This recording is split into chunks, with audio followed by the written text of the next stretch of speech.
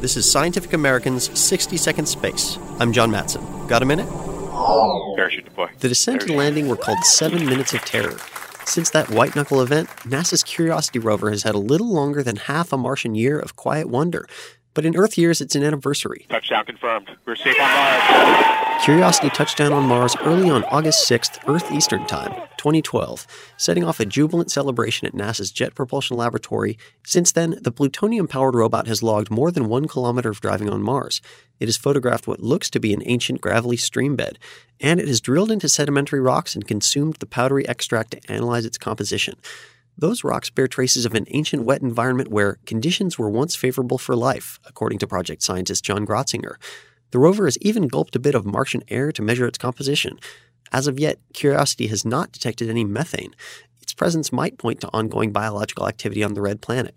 But the evidence gathered indicates that Mars may well have been habitable at some point in its history. Stay tuned for Earth Year 2 as Curiosity keeps rolling along. Thanks for the minute. For Scientific American's 60-Second Space, I'm John Matson.